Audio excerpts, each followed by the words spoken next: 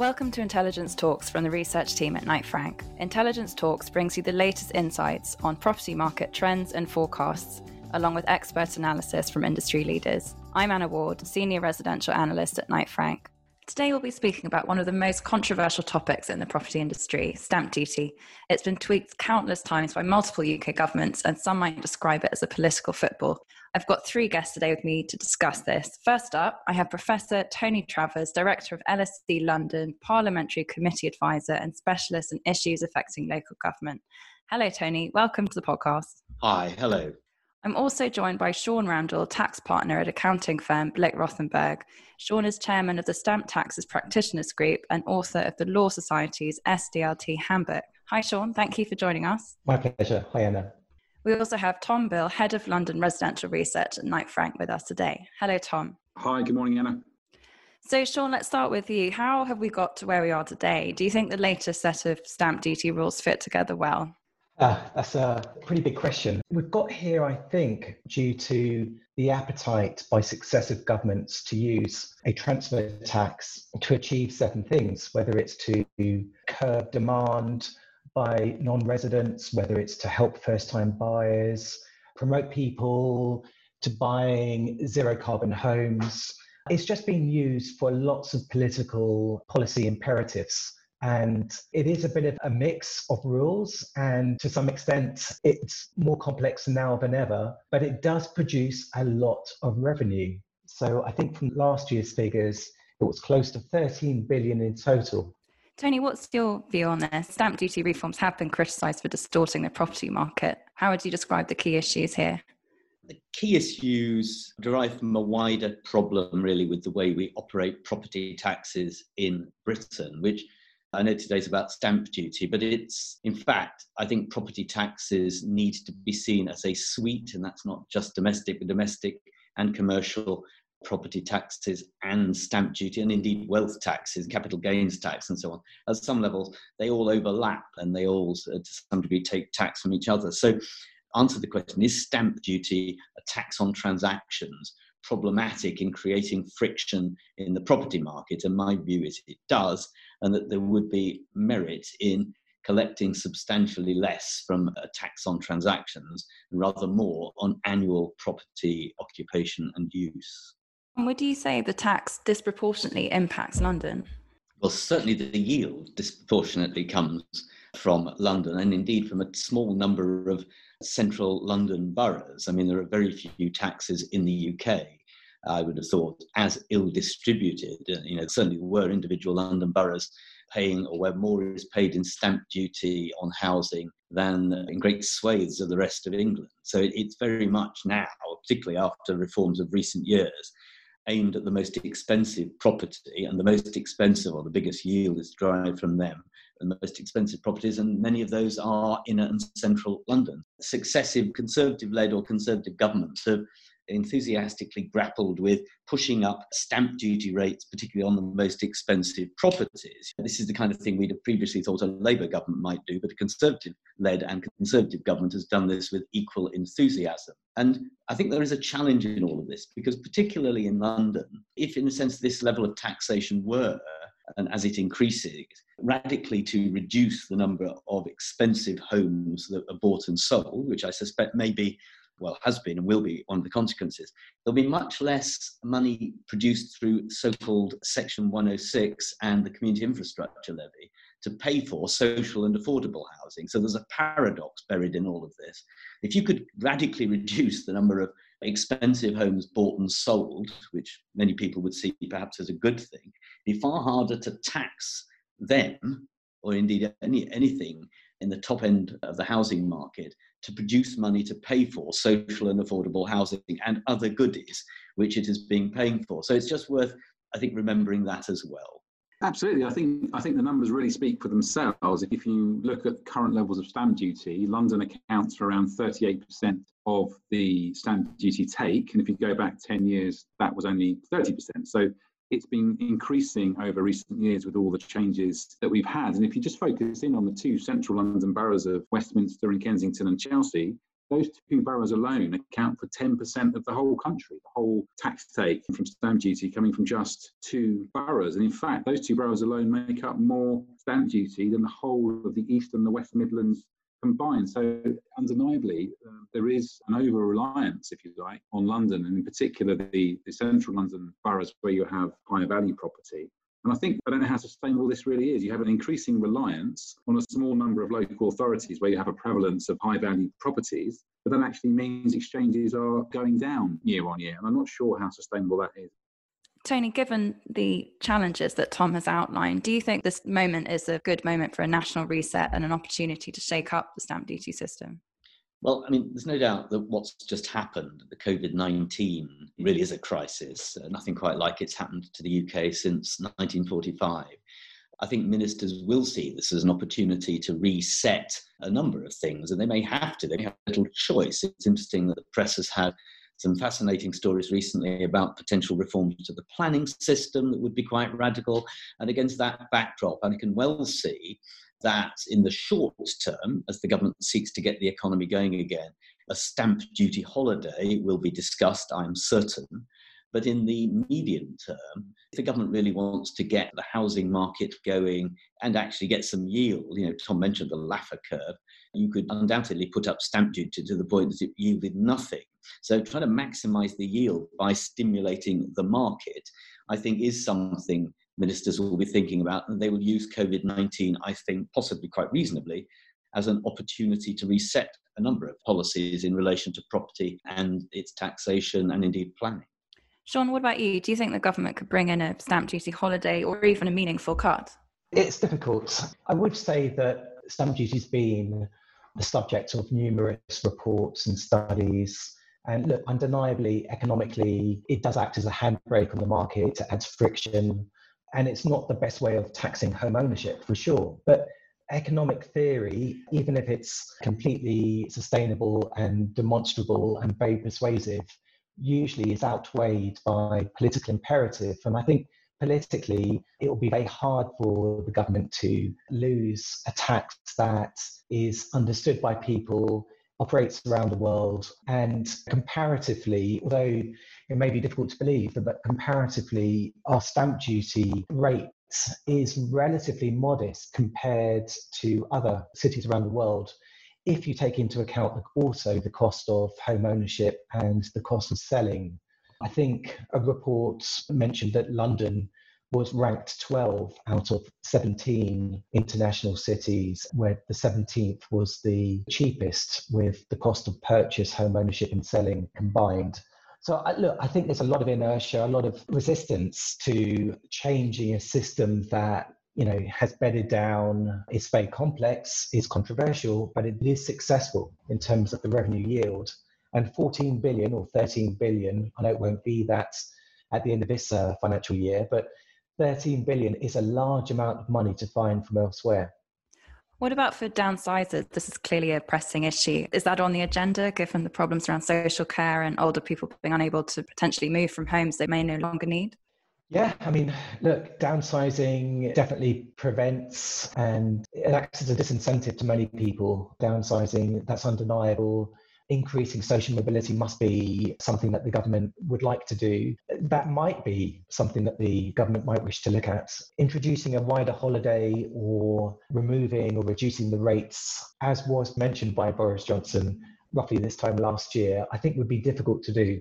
Tom, just taking a step back, would you say that all of the stamp duty changes that we've seen since December 2014 have been fully absorbed by now?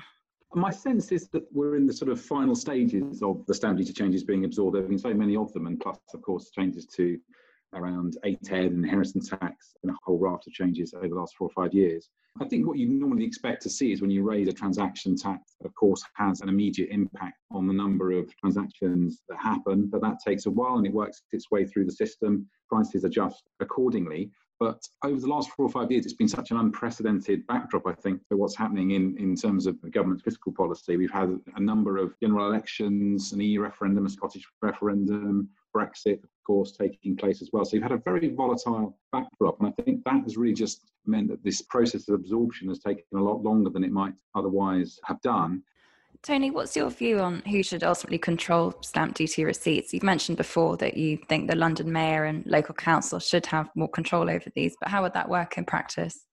Well, I chaired the London Finance Commission, which Boris Johnson, when he was mayor, set up. And in fact, Sadiq Khan reconvened when he became mayor. And on each occasion, the report that we produced suggested that there are powerful arguments for London government, but actually other city regional governments, taking control of the full suite of property taxes, partly because I think they'd be more likely to operate them in a more sensible way. I mean, if you look at the abject failure of national government, effectively to operate successive governments, I might add, to operate council tax in a modernised way, in a way that reflects the real property market these days, and the challenges that stamp duty faces. I think if they were operated sub-nationally, then it would be much easier for the authorities within, say, London or Greater Manchester to operate these taxes sensibly, remembering that Wales and Scotland,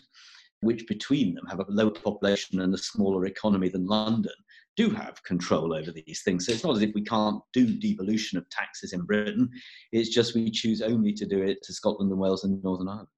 John, what's your take on that? Do you think that devolution of taxes in this country would be a good idea?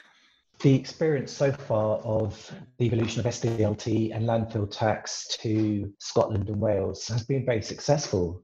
The legislation is working well. It's clear, possibly clearer than the SDLT legislation that it's based on. The tax authorities in those regions are doing a good job, and I think that's undeniable. What's interesting is the extent to which those regions have chosen to take different approaches to the rest of the UK in terms of both their interpretation of the legislation, which is substantially similar to the SDLT legislation, to changing rates and bans. And that's forced or put pressure on the UK government to react. We've seen that very recently with a new relaxation to an exception to the surcharge when you replace your main residence that the UK government is going to introduce in possibly a couple of weeks at the report stage. So I think the experience so far is very positive. Whether there's logic and justification for increasing that to a much wider scale, possibly London and some of the other larger cities, I don't know. One thing must be said is that the current regime is very complicated. And if we were to have more than 3 regimes running in parallel, according to where in the UK a property is situated, well, that would make the system even more complicated for poor conveyancers. One thing that has been a recurring theme actually ahead of elections in recent years has been the capital gains tax. But I suppose it goes to the question of where you draw the line. How do you balance the economic and the political? Would potentially the removal of the exemption of capital gains tax on main residences, in your view, be in the mix now? I just think that the horror from certainly a Conservative government trying to impose capital gains tax on people's first homes, given the way property is viewed and the relatively limited number of ways people have to save money anymore, I'd be very surprised if a Conservative government did that. I mean, occasionally Labour politicians talk about such things, but it'd be a pretty big step for them too. I think the problem with all of this is if we hadn't started from here, then that might be an easier idea. But the truth is that many millions of people have got most or all of their savings in property. And although there is a perfectly rational debate to be had about how wealth is taxed in Britain, how capital gains are taxed, I just don't see politicians touching it. Whereas I do see the possibility post-COVID-19 of a more radical look at the broader tax system, not least of which is because the government suddenly discovered there's lots of money, not just a magic money tree, but a magic money forest. And therefore, all sorts of reforms become possible. And, just to finish this thought, the press recently has been full of the idea that there must be no return to austerity. The Conservative and Labour politicians agree this. We must have tax cuts to get the economy going, a splurge of spending. So I'd be amazed if the government suddenly, this government in particular, decided to weigh in with any kind of capital gains tax on people's main home. Something that a Tory think tank had suggested or had mooted last year was giving people an option, which was, on the one hand, to elect to pay stamp duty on the purchase, or on the other, not to pay stamp duty on the purchase, but instead to pay capital gains tax on the sale. Now, that might be interesting, but even so, it still goes to the very heart of home ownership. As Tony said, it's such an emotive and important subject for many people investing in real estate that I would find that very difficult. Do either of you think stamp duty will go up? Personally, I think that would be very unlikely. Having said what I did about the relatively low cost of taxes on real estate when you combine purchase with home ownership and sale, I do think that the rates now, with the surcharge for purchases of additional homes like second homes and buy-to-lets, and with the additional surcharge proposed to come in from April next year, that means that there will be a top rate of 17% for non-UK residents buying second homes and buy-to-lets. And by anyone's margin, that must be a very high tax rate. So I know there'll be enormous pressure to recoup lost revenues and to make good the deficits, but I think we're probably right at the top end of what the housing market can sustain, I think, particularly in central London. Are you hearing anything else, John, just from your contacts in government, just generally on the mood and the sense of direction that we might see going forward on stamp duty? We do get consulted from time to time on changes which are about to be made via the professional body that I'm a member of or chair of. But no, at this stage, there is no talk, I think, certainly in the public domain, of doing something radical yet. I think pressure will build on some kind of holiday, or possibly a relief for downsizers. There is time for the government to react. We're not due a budget until the autumn, but they also will be very busy in designing the regime for this additional 2% surcharge for non-resident UK buyers that will come into effect next year. So they will be very busy. I think one other point to mention is that it's difficult to overestimate the extent of the work involved in redesigning a system. The present rules is the culmination of enormous amount of work from the revenue, from the government, from industry to get it to where it is. And if we were to go to a more radical, different system, the transition period would need to be pretty long to design and consult on a different regime. Tony, you've spoken about council tax reform in the past. And how big an undertaking would that be? Well, it's not a particularly big undertaking if there was the will to do it. What stops it is not the fact that it couldn't be done. Those with a long memory back to the early 1990s, 91, 2, 3, when the government decided to replace the poll tax with council tax, these rateable values, the ones we're still using, were created very fast indeed, more or less drive-by assessments being made and properties being put into bands. The problem is politicians are petrified of redistributing the burden. If you had a revaluation, which I think is somewhat overdue, given that we're now all paying council tax on the relative property values of 1991, which was the basis for the 1993 start for the system, a revaluation is clearly needed. But it would lead to gainers and losers, and all politicians of all parties are petrified of that. So we're stuck with an annual domestic property tax based on what will soon be 30-year-old values. And that means that you end up with using stamp duty to try to scoop cash out of top properties, which anywhere else in the world would, and even under the old rating system that existed till 1990 in England, you'd be paying far more in nominal terms today than they are. So the whole of the property tax system, certainly for domestic property, is a bit of a mess. Interestingly, on the non-domestic side, where we have regular revaluation, so one's just been postponed, it works much better. Actually, it's somewhat unfair to commercial property owners and occupiers because they should be paying rather less, I suspect, and domestic property occupiers and owners rather more. Tom, how about you? Do you think that the government would ever do something like that? What do you think the issues are? I think the government's probably toyed with doing it in the past, but I think it really just lays bare the balancing act it has between the economic gains and the political sort of sensitivities, the balancing act that the government has. It's probably, for the Conservative Party in particular, somewhat of a holy grail, people having been taxed on their main residence. And we saw in a general election a few years ago when the dementia tax was proposed, that this sort of uproar that created as well, when people were looking like they were going to have to pay for care from the sale of their house. So I think, yes, it's a very live issue. And as our two guests have said, it would be a brave government who would bring that in.